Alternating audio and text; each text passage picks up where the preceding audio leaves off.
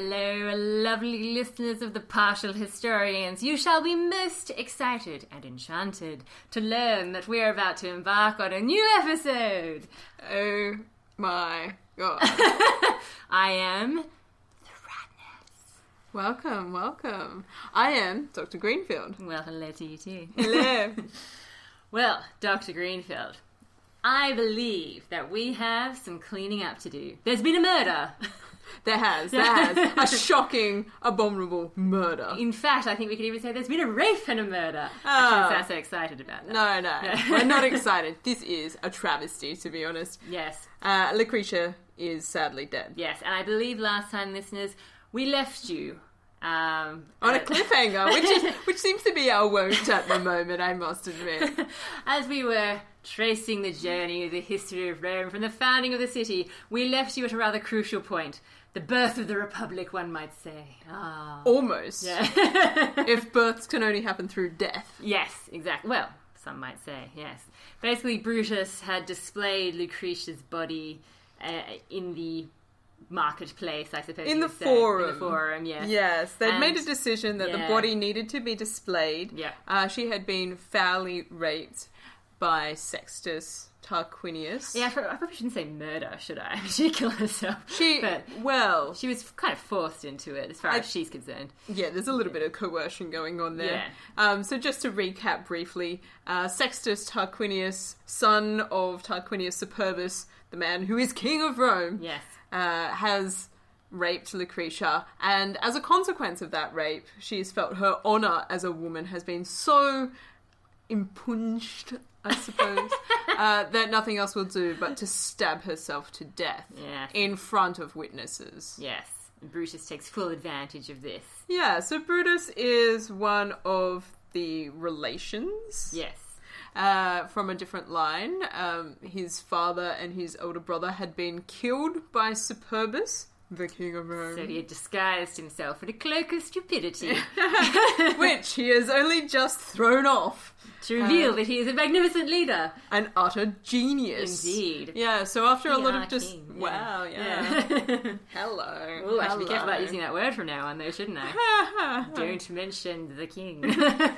I think I got away with it. So we've got this situation where Brutus is all of a sudden in the forefront and is taking a leading role in how the consequences of Lucretia's personal, public, private execution of herself is playing out. And he's suggesting that this isn't an adequate time for the patricians to take note of the tyranny of which they're living under, that these royal folk are taking complete advantage of their position. Totally. And it's about time that they were done away with. And he's advocating the expulsion of the kings. Yeah, and he basically says that, well, at least in Livy's account, I should say, I am following Livy. My dear colleague here is following Dionysius of Halicarnassus. I'm reading my Greek sources. Exactly, yes. I'll stick with the Romans. Thank you very much. Yeah, so basically, when everyone sees what's happened to Lucretia, they all stand about and complain about, oh, tyranny this, oh, what a shame that. And Brutus says to them, for God's sakes, whinging is not going to solve your problems. We need to take action. Exactly. Pick up a sword. Woohoo. Yeah, so there are two sort of key players in this conversation. A guy, Publius Valerius, and... yeah, surprise. And Lucius Junius Brutus. Mm-hmm. And Valerius is like, well, that's fine. I'm like, sure, let's do something, but how are we going to do this thing? And Brutus is like, dude... I have a magistracy. I'll call an assembly of the people and I'll tell them what is going on. Because having recognised me as very stupid, they actually gave me the most premier magistracy that one could hold aside from being the king. Of course they did. Yeah. He's what is known as the Tribunus Celerum, which is... Celeres is another name for the equites. Oh, okay. And right, so it's the sort of position that falls completely off the radar as soon as we get out of the regal period. Yeah. But for all intents and purposes, it means that he is the nominal head of the personal bodyguard of the king. Nice. Handy. Yeah. Handy when you decide you want to kill him. Yeah. What better thing to do than have the stupid people really close protecting your body when you're the king? So he's got this power to call an assembly of the people. And he can actually call for a diminution of the imperium of the king. This is one of the things he can do while he calls this assembly. So, very excitingly, this is kind of what he does. Wow, this is so different to Livy's version. I can't even tell you. I'm in awe. Hit me with the counter-narrative. Well, okay, basically, all the young guys go, yeah, swords, woo! We're totally behind you. And so Brutus turns to Lucretius' father, who is there, and says, right, you're in charge of this area, which is Colatia, or Calatia, however you want to pronounce it.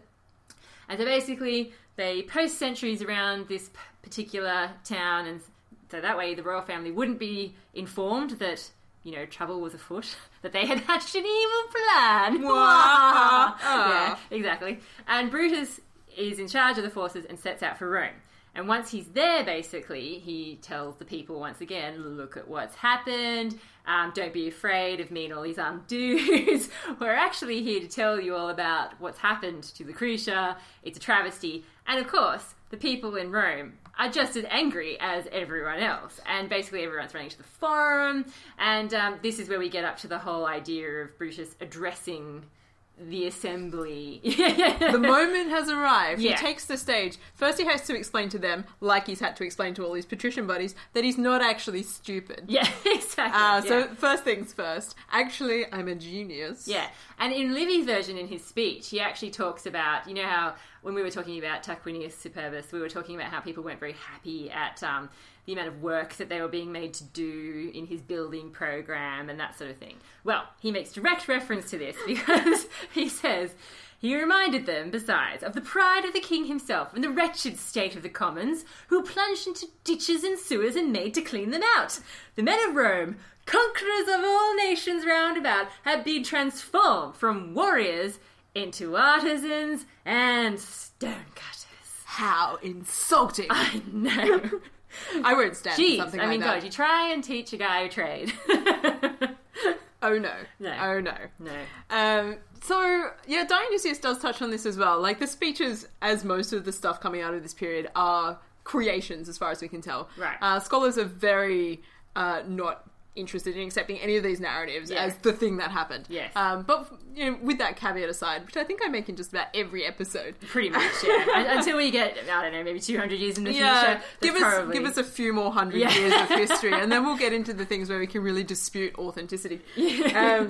But Brutus makes this speech advising gradual change because even the patricians themselves in their private conversation have had trouble trying to decide what sort of changes they're interested in. They know they don't want the kings, but what do they really want instead? Yes, people this is are a troublesome question. Yeah, so he's like, gradual change, let's think about this. And he's like, you know, I've got some suggestions. I think what we should do is we shouldn't call people kings, we shouldn't call them monarchs, we should come up with more modest and humane titles for those...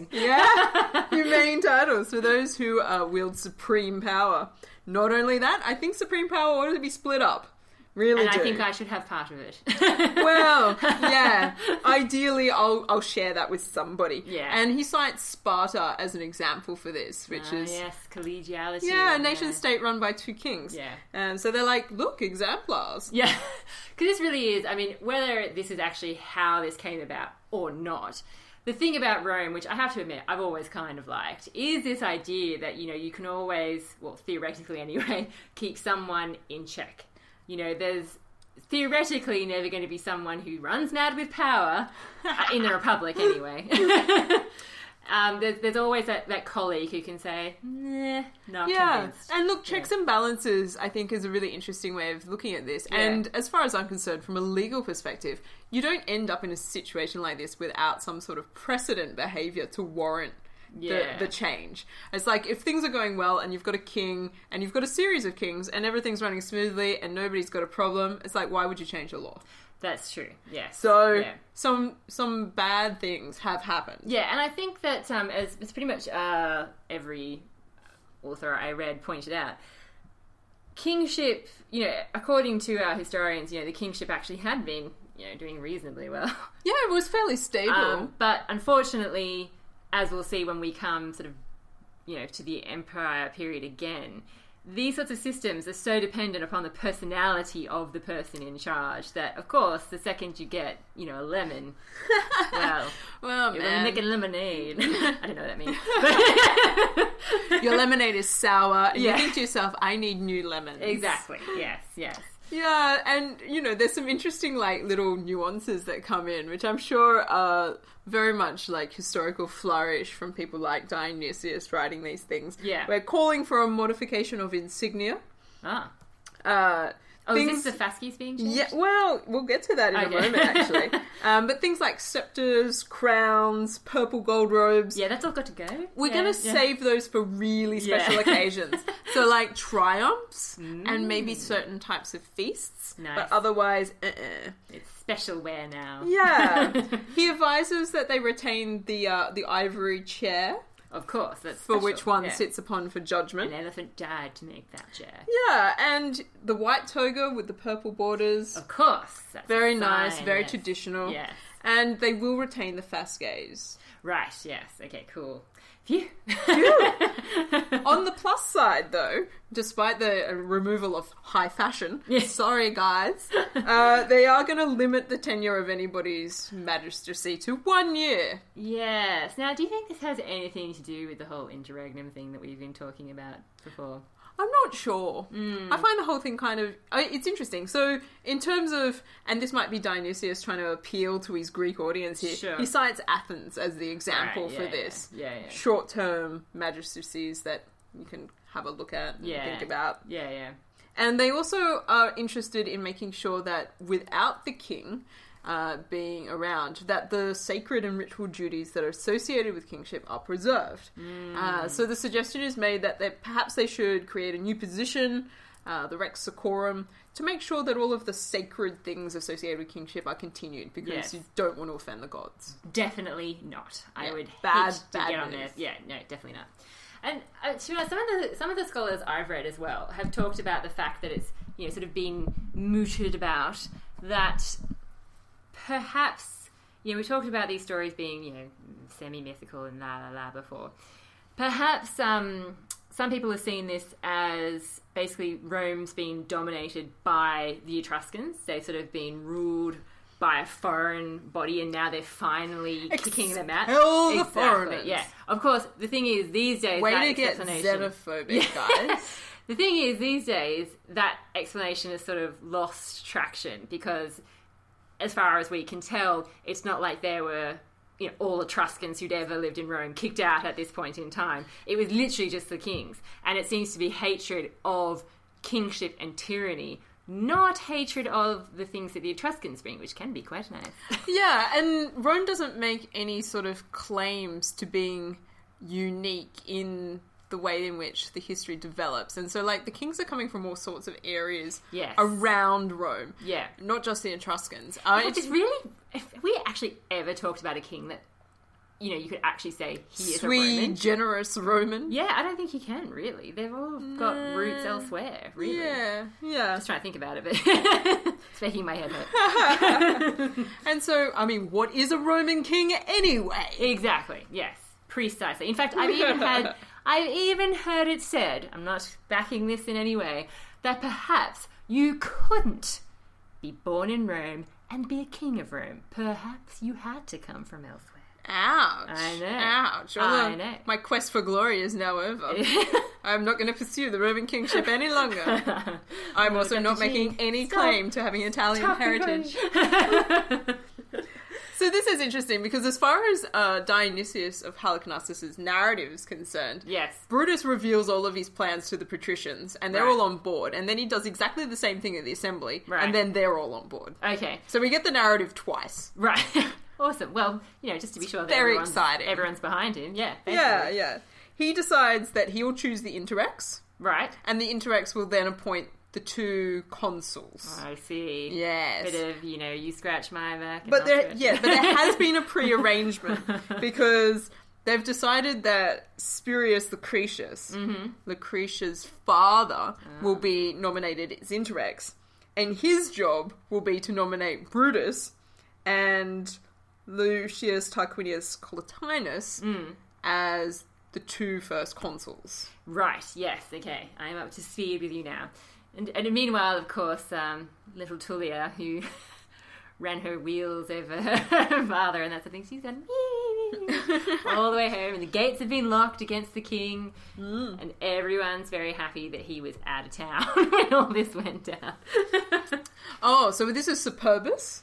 Yeah. He's out of town, but he does get a messenger sent to him, apparently. So he finds out about it. Yeah, well, eventually you would hope that somebody somewhere would tell him what was going on. Yeah, he finds out about this, and he, according to Dionysius, he gathers together a whole bunch of his friends and his sons and rushes for the city. Because he wants to get there to make his case in defense. He was like, this is a disaster, I've got to head off this crisis. Gets to the city, turns out that the gates are already closed. Damn. The walls are... the day that I forgot the keys? Well, not only that, there's armed soldiers all over the walls, and they're staring down at him, and they're like, not letting you in. And he's like, okay, what next? Maybe I should go to the camp of my soldiers. That sounds fair like a enough. wise move, yes. Trouble is, Brutus is like one step ahead. Oh, God. If only he was back to the days when he was being stupid. Wow. He's already sent out a missive to the camp that this is going down in the city. You might want to think about whose side you're on. Yeah. Hint, hint, mine. Yeah. I pulled it off so far. Let's ride this out. So you know this is a problem. This guy is a douche. We need to get rid of him. Yeah. Come, join me. Yes. And so Tarquinius Superbus gets to the camp, and everyone's like, well, things have changed. Yeah. I'm sorry, I just don't feel about you the way that I felt about you a little while ago. Yeah, sorry about that. Yeah. And look, I mean, Brutus does frame the whole situation against Superbus really nicely as far as, like, the imaginary rhetoric that Dionysius gives us is about. He includes, like, some of the issues. One, he poisoned his own brother. Yep, fair enough. He poisoned his own wife. He married Tullia, his brother's widow, before the pyre of his own wife was cold. He's killed Servius Tullius. He had Servius's wife, Tarquinia, his own relation, hanged so soon after the death of Servius that she didn't even have time to mourn the loss of her husband. Shocking. Nor a time to perform the appropriate sacrifices over his body. And that's probably the most offensive thing about that. Definitely. And so he's like, Superbus isn't following ancestral custom. There was no interrex. He just went about and took it for himself. And not only that, to bring in the issue with the plebs, all of those building projects which you guys have been co-opted for. I mean, come on. Yeah, that's just the last straw. And now the tragedy that is the rape and the death of Lucretia as a result of his errant son. And historians, coming in with their little addition to this as well, pretty sure that Superbus was responsible for some pretty serious purges in the Senate at some point in his reign as well. Never good to get rid of the senators. So yes, everyone would probably be quite on board, I think, by this time, that this guy's well and truly a tyrant, and they'll be better off without him. So apparently, at this point in my narrative, the Senate sort of seem to get together, and it's at this point that messages come from the royal camp, and they're sort of asking, well, okay, so maybe war isn't going to work out, but maybe we could at least get our, like, property back, and, we're all cool with the whole situation, but we really like our money and stuff and our land. If I have to be exiled, can I at least have some of my stuff back? But of course, this is just a pretense. Is this in your account? Or? It is, but there is a slight delay before getting to that part of the narrative where Dionysius makes it really clear that the citizens take this issue with the expulsion of the kings really seriously. Yeah. And they seal the deal, as it were, through some rites of purification of the city. Wow. And they also, as they're going through the process of sacrificing victims for that, they then swear an oath that they would never restore the exiled King Tarquinius. Brutus makes them do that too. Or his sons, or any of their future descendants, and that they would never make anyone king of Rome, or permit others who wish to do so. Yeah. And they took this oath not only for themselves, but for all of their children and for posterity. This is an intense oath-making moment. Pretty crazy. Yeah, no, that does pop up in Livy as well, I must admit. Yeah, and this is super important because it's like a watertight scenario as far as the oath-taking is concerned, because it involves multiple generations of the Tarquinii never being allowed again. And that will come into play fairly soon. Yeah, it involves all of the Roman citizens in perpetuity. Yep. And it's been sealed with sacrificial victims. Yeah, and you can kind of see how, you can't really entirely explain it, I don't think, but there really is this hysteria around kingship later on. And, you can see that coming through in these sorts of sources, which are so much later on. This sort of narrative really sets up the intensity for why those feelings are so strong. This is like a defining moment as far as Roman citizenship is concerned. Exactly. Because this has implications for everyone. Yes. For all time. Wow. That's quite an oath. Yeah, and it's in this sort of moment where the citizens are like, wait a minute, if we have consuls, wouldn't that just mean we have two kings? And wouldn't that be an issue? And this is where we have the change in the way that the fasces operate. Right. So this is one of those exciting little moments for me, historically. The fasces are these bundles of rods that are carried around by the lictors, these public servant figures. So we get the name the Fascist Party from, people. Unfortunately. But the fasces, and they're sometimes adorned with axe heads and sometimes not. Yes. So we've got 2 consuls, and they get to have 12 fasces each. Yes. So for a total of 24 fasces wandering around, and everyone's like, well, isn't that as many as, like, the king has? Like, isn't this a problem? It's a little too many rods. It's too many rods. I'm feeling like there might be too many rods and maybe too many axes, and I'm a little bit concerned. Because the lictors basically are allowed to, like, clear people out of the way. They're allowed to arrest people. The axes aren't just symbolic. You could use them. Yeah. It's not just a decoration. It's not just a joke, guys. And this is where like they do get rid of the axe, right? Well, they make a decision that they will have the 12 fasces with axes, and they will have 12 fasces without axes. Rather than all of them having axes, at this point in time, they make a decision that only 12 of the fasces at any one time will have the axes, and that the consuls will rotate who gets to have the fasces with the axes month by month. So if you piss the consul off and it just so happens that he doesn't have the one with the axe, he'll be like, damn it! On the plus side, I'm not gonna die. Yeah, exactly. It's just gonna hit me with some rods. Yeah. So it's like sharing is caring. Yeah. And it's like, there are 12 axes, but do you have them right now? No, I don't. Right Safe now, for another month. Right now I'm semi-armed. Yeah. Nice. Good times. Well, and it's... Even though these things are going on and everyone's made this sort of oath and it seems to have really pushed forward, and you've got this sort of watershed moment in Roman history, turns out not everybody is down for the party. No, and is this where it comes back to where I'm up to with the whole, can you give me my property back? Yes. Okay, yeah. So basically, the younger guys who really threw their lot in with the monarchy and now are suffering the consequences, as well as, maybe some royal people involved there. They come back, they ask the Senate, please can we have our property back? And the Senate, being very just, of course, they start debating things and wondering, well, maybe we should give them their property. After all, we don't want them to, declare war or anything. So maybe we should just give it back, and that way they won't have anything to complain about. Well, in the meantime, the royal party are hatching an evil plan. Yes. So surprising. Yeah, exactly. I'm baffled. Yeah. So they basically, while they're waiting, and I'm using flesh rabbits here, waiting for the Senate's decision, they basically go around and start sussing out some of the youth, some of the young nobles, and say, hey, listen, got this really nice letter for you from the old ruling family.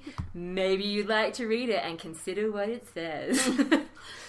Do I have some news for you? Exactly, yeah. In particular, we know that there are these brothers, the Vitelli and the Aquili. And the sister of the Vitelli were married to was married to Brutus, basically, and had sons with him. And unfortunately, Tusk, Brutus's sons. Brutus's own sons, yeah. I know. What are the odds, man? Titus Junius and Tiberius Junius. Yeah. They get on board with this whole conspiracy. Yeah. In support of the old tyrant / king, Superbus. I love that Livy says these aren't the only two who got on board, but no. they're really the only ones we know about for sure. It's a real problem. So we've got 2 sons of Brutus. Yeah. We've got the sons of Brutus's wife, so Brutus's nephews? No? Wait, no, brothers. His sons. The sons of Brutus's wife. The sons of Brutus's wife would be the sons of Brutus. Oh, family trees. I'm a shocker. So the brothers of Brutus's wife, so he's what? Brothers-in-law? Wait, so hang on. Wait, you're confusing me now. Wait, the brothers of Brutus. So there's Marcus Vitellius and Manius Vitellius. Yeah, they're the Vitelli. Yeah. These are the brothers of Brutus's wife. Yes, exactly. Yes, you're right. Yes, I'm on board now. I get where you're going. Yeah, so they're the brothers-in-law. Yeah. But of course, all these people do still... I mean, this is the thing about Brutus, as you would know if you listened to our last episode. Brutus does have family connections to the royal family. Not necessarily, he's going to chuck their lot in with them, obviously, but he does have this relation. So technically his sons are all part of that.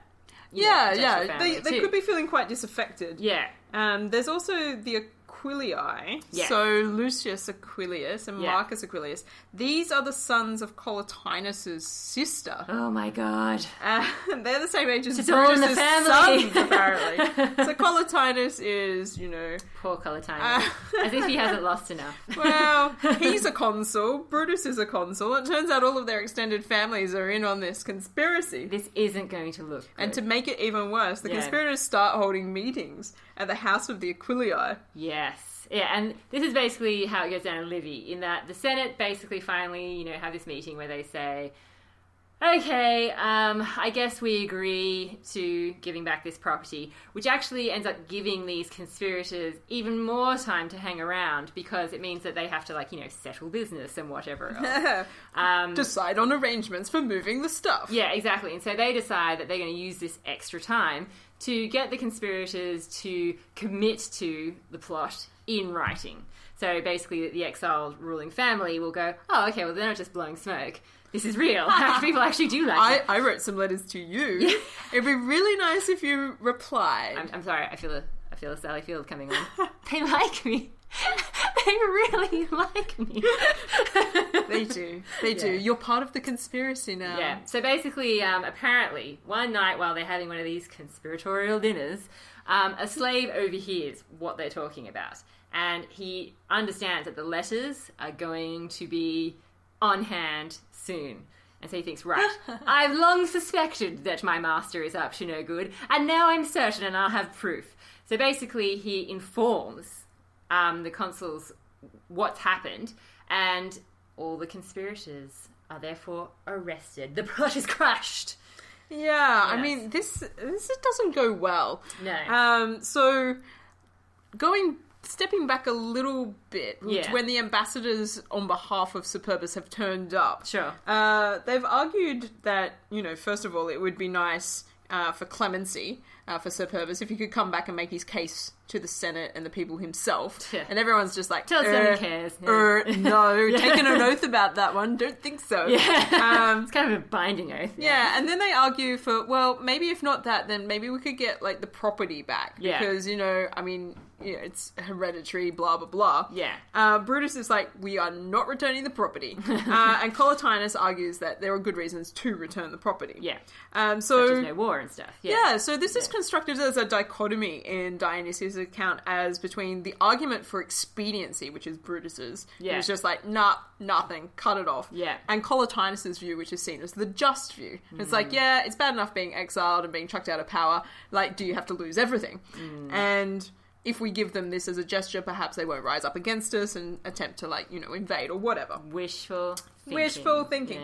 Yeah. But this has positioned Brutus as a character who is a little bit implacable. Very much this is the thing that we're going to do. Nobody question it. There will be no deviation from this. So when it turns out that his sons are part of this conspiracy, he goes hard line on this as well. He shows no mercy. No, it's a really tragic scene.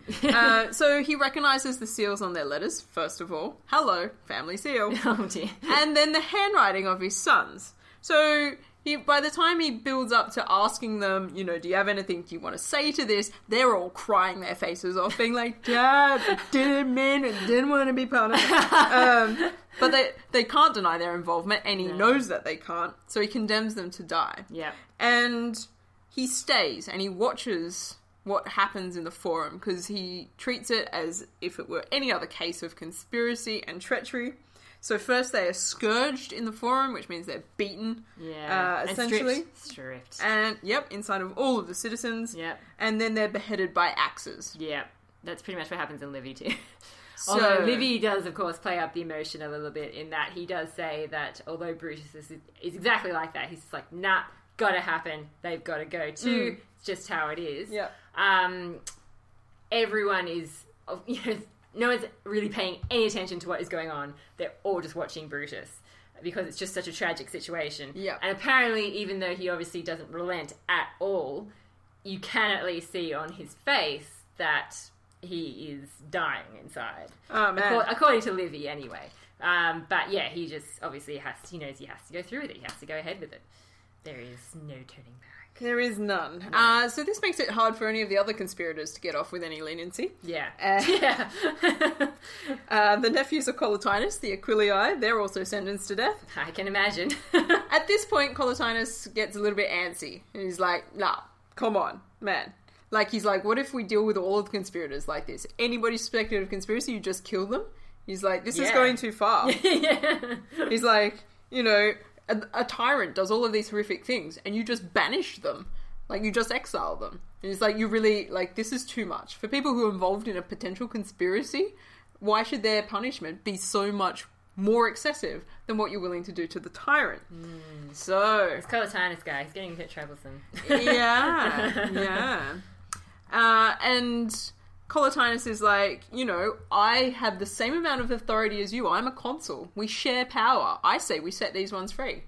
And Brutus is like, that's not going to happen while I'm alive. Things are going... Perhaps, Collatinus, it's time for you to retire. The consulship and the division of power immediately tested. At this crucial moment. Yeah, How convenient. It really doesn't go well, because then Brutus is like, all right, I'll call you on this. How about an assembly of the people? He explains the nature of the conspiracy. He explains those involved. Not that people haven't seen it already, but just to make sure everybody's aware. It's up to date, yeah. Collatinus keeps interrupting and protesting Brutus's version of events, which is seen by the populace as rude and unnecessary, and actually gets him offside with the assembly. Right. So they're like, it gets to the point where Collatinus has a chance to speak, and the citizens are just not interesting. They're like, no, we want to vote now on this issue. Oh, wow. They're like, dude, like, just stop interrupting, stop talking. And tensions are rising, and at this point, Spurius Lucretius, Lucretius' father, steps in, and he asks leave of the consuls if he may address the assembly himself. Yeah. And this is seen as a turning point as well. This is the first time a private citizen has been allowed to address the assembly. Wow. Ooh. And he tries to smooth things over a bit. And he's suggesting, look, maybe the way out of this is for Collatinus to resign from the consulship. Maybe this will be the thing. Rather than you guys having this mad vote over here, why don't we just deal with the real issue, which is the consulship not working out here. So Collatinus resigns. We see that's kind of interesting because in Livy, he kind of orders it slightly differently. And there's certainly nowhere near the amount of tension between Brutus and Collatinus as there is in your account. Tension! Yeah, exactly. Basically, it seems to me like once they've made all these vows and, you know, they kicked all the kings out and he's fixed up the Senate and he's fixed up the equestrian order, after all that stuff is done, that's when Brutus says, you know what? You know we made that oath, that really, really strong one. I hate to bring it up, but technically my colleague is part of that family. So we're already kind of breaking it. So, you know, I think you should just go ahead and say that this guy should no longer be in power. I think I need a different consular colleague. And this may sound weird because I know we've been saying that Brutus is technically part of the same family, but he descends through the female line. His mother is related to these people. Yeah, nobody cares about that. Exactly, yeah. Women. Sorry, patriarchy. Yeah, exactly. So he's able to say this without it actually being as crazy as it sounds. And yeah, so basically Collatinus is shocked and he doesn't really know what to say, but basically he decides, well, if I don't step down, then maybe they're going to just force me to anyway, and I'm going to end up having my property confiscated. So he decides to resign on those terms. So basically, yeah, it happens well before any of this other stuff, and Publius Valerius is made his colleague instead. So yeah, it's a bit of a different take on things. I think Dionysus is playing up the drama and tension between the consuls. Perhaps. On purpose. Well, I mean, the outcome is the same. Collatinus resigns, Yes. he goes into voluntary exile. Yes. And Brutus immediately seeks a new colleague. Yeah. Because it's really important that he doesn't appear like a king. Yeah. Yes. Publius Valerius is chosen as his new colleague. Yeah. So these two buddies now back together. Nice. Yeah. Yeah, so we end up with the same... And they immediately put to death all the conspirators. Of course, yeah, of course. Although in Livy's account, the ambassadors are not put to death. They're only imprisoned because it would be like bad form, old chap. Don't shoot the messenger. Exactly, Wart, yeah. wart. Even though they agree that like they'd really like to do much worse to them than anyone else, they're like, well, Well, it's quite interesting. As far as the way this plays out, Dionysius plays up the idea that the slave who has informed is well rewarded. That is definitely in Livy as well. And this is interesting because this is paying off the informant for the information, which really sets up a dangerous precedent. Very dangerous precedent, which we'll see as a recurring motif in Roman history in general. Exactly, yeah, because in Livy's account, he's not only given his freedom, he's also given money, and perhaps most valuable of all, of course, Roman citizenship. Yeah. It's like the big three. Yeah. I'm like, what more could you want? As a slave, your life has just become completely different. Yeah, exactly. I mean, not that I don't think he deserves to be rewarded and everything if the story is true. Yeah.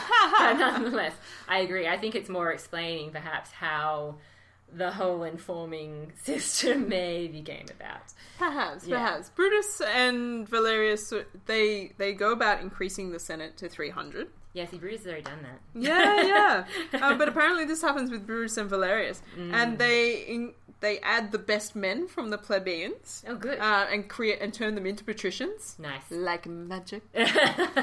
All of a sudden, you are important. Yeah. And just to make it clear to Superbus that they're really not interested in negotiating with him, they gather up all of his property.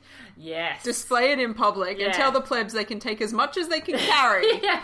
How much can you fit in your 2 arms and get home? It's yours. Yeah, that's exactly what happens in Livy. The Senate now go, after this whole conspiracy thing, they're like, forget it. You know what? We were debating it before, but you can just forget it. In fact, you know what? We hate you so much, we don't even want to confiscate it. We're just going to give it to the plebeians and they can take it. You know those people you treated so badly with your building projects and whatnot? Now they have all your stuff. And apparently, part of this territory ends up becoming the Campus Martius. Yeah, no, this is interesting. There is one single field in terms of the land, because they take all of Superbus's land as well, and they basically divide it up into allotments and give it to people who don't have any land. Yeah. So the plebeians win again, except for this one field, which they consider to be cursed. Yeah, that's right. Well, they take all... And interesting, you get this little side story where they gather up all of the grain that's been growing in this field. Yeah, and chuck it in the Tiber. Chuck it into the Tiber. Yeah. And that forms the basis of the island of Asclepius. Yeah, because basically, we see, Livy goes into even more detail. He basically says that, okay, so they couldn't eat this stuff. So we throw it into the river, and when it's in the river, there's just so much of it that it forms a little island, and the Romans, strengthen it up and turn it into an island, so that they can build a temple on it. Yeah, and the silt from the river naturally bulks it out as well, and all of a sudden, you've got an island. Who knew? I certainly didn't know that's how islands came into being. I wonder if that's how Australia started. Oh, goodness knows. Throw all the wheat into the ocean in the one spot and see what happens. They also decide to offer amnesty to the people who have run away with Superbus. So these include his sons and some close friends. They're going to give him immunity for a limited period of time. Wow, that's generous. Yeah. They have 20 days. If they rock up to Rome within 20 days, they will just pretend it never happened. Wow. Yeah, see, in Livy, he just goes on to the fact that Tarquinius becomes very upset about his property and decides, you know I'm not what? surprised. For once in my life, and those people who've listened to our past episodes will understand what I'm talking about here. For once in my life, my cunning plan has been played off. Maybe I'll have to give up the tricks for a while and actually go to war. Yeah, Superbus, all of his cunning plans. This is the one that doesn't play out. No. So it turns out that if you're one of these people who have run away with Superbus and you don't turn up within the period of immunity, What happens? they confiscate your property and are perpetually banished. Well, yeah, I have to admit, I can kind of see how there's logic in that. No, surprise! Yeah. Surprise! So my next note is just giant capital letters that says, War against the Tyrants. Yeah. Well, perhaps we should end with the beginning of the war against the tyrants. Yes. Yes. In our next episode, stay tuned Exactly. for the war against the tyrants.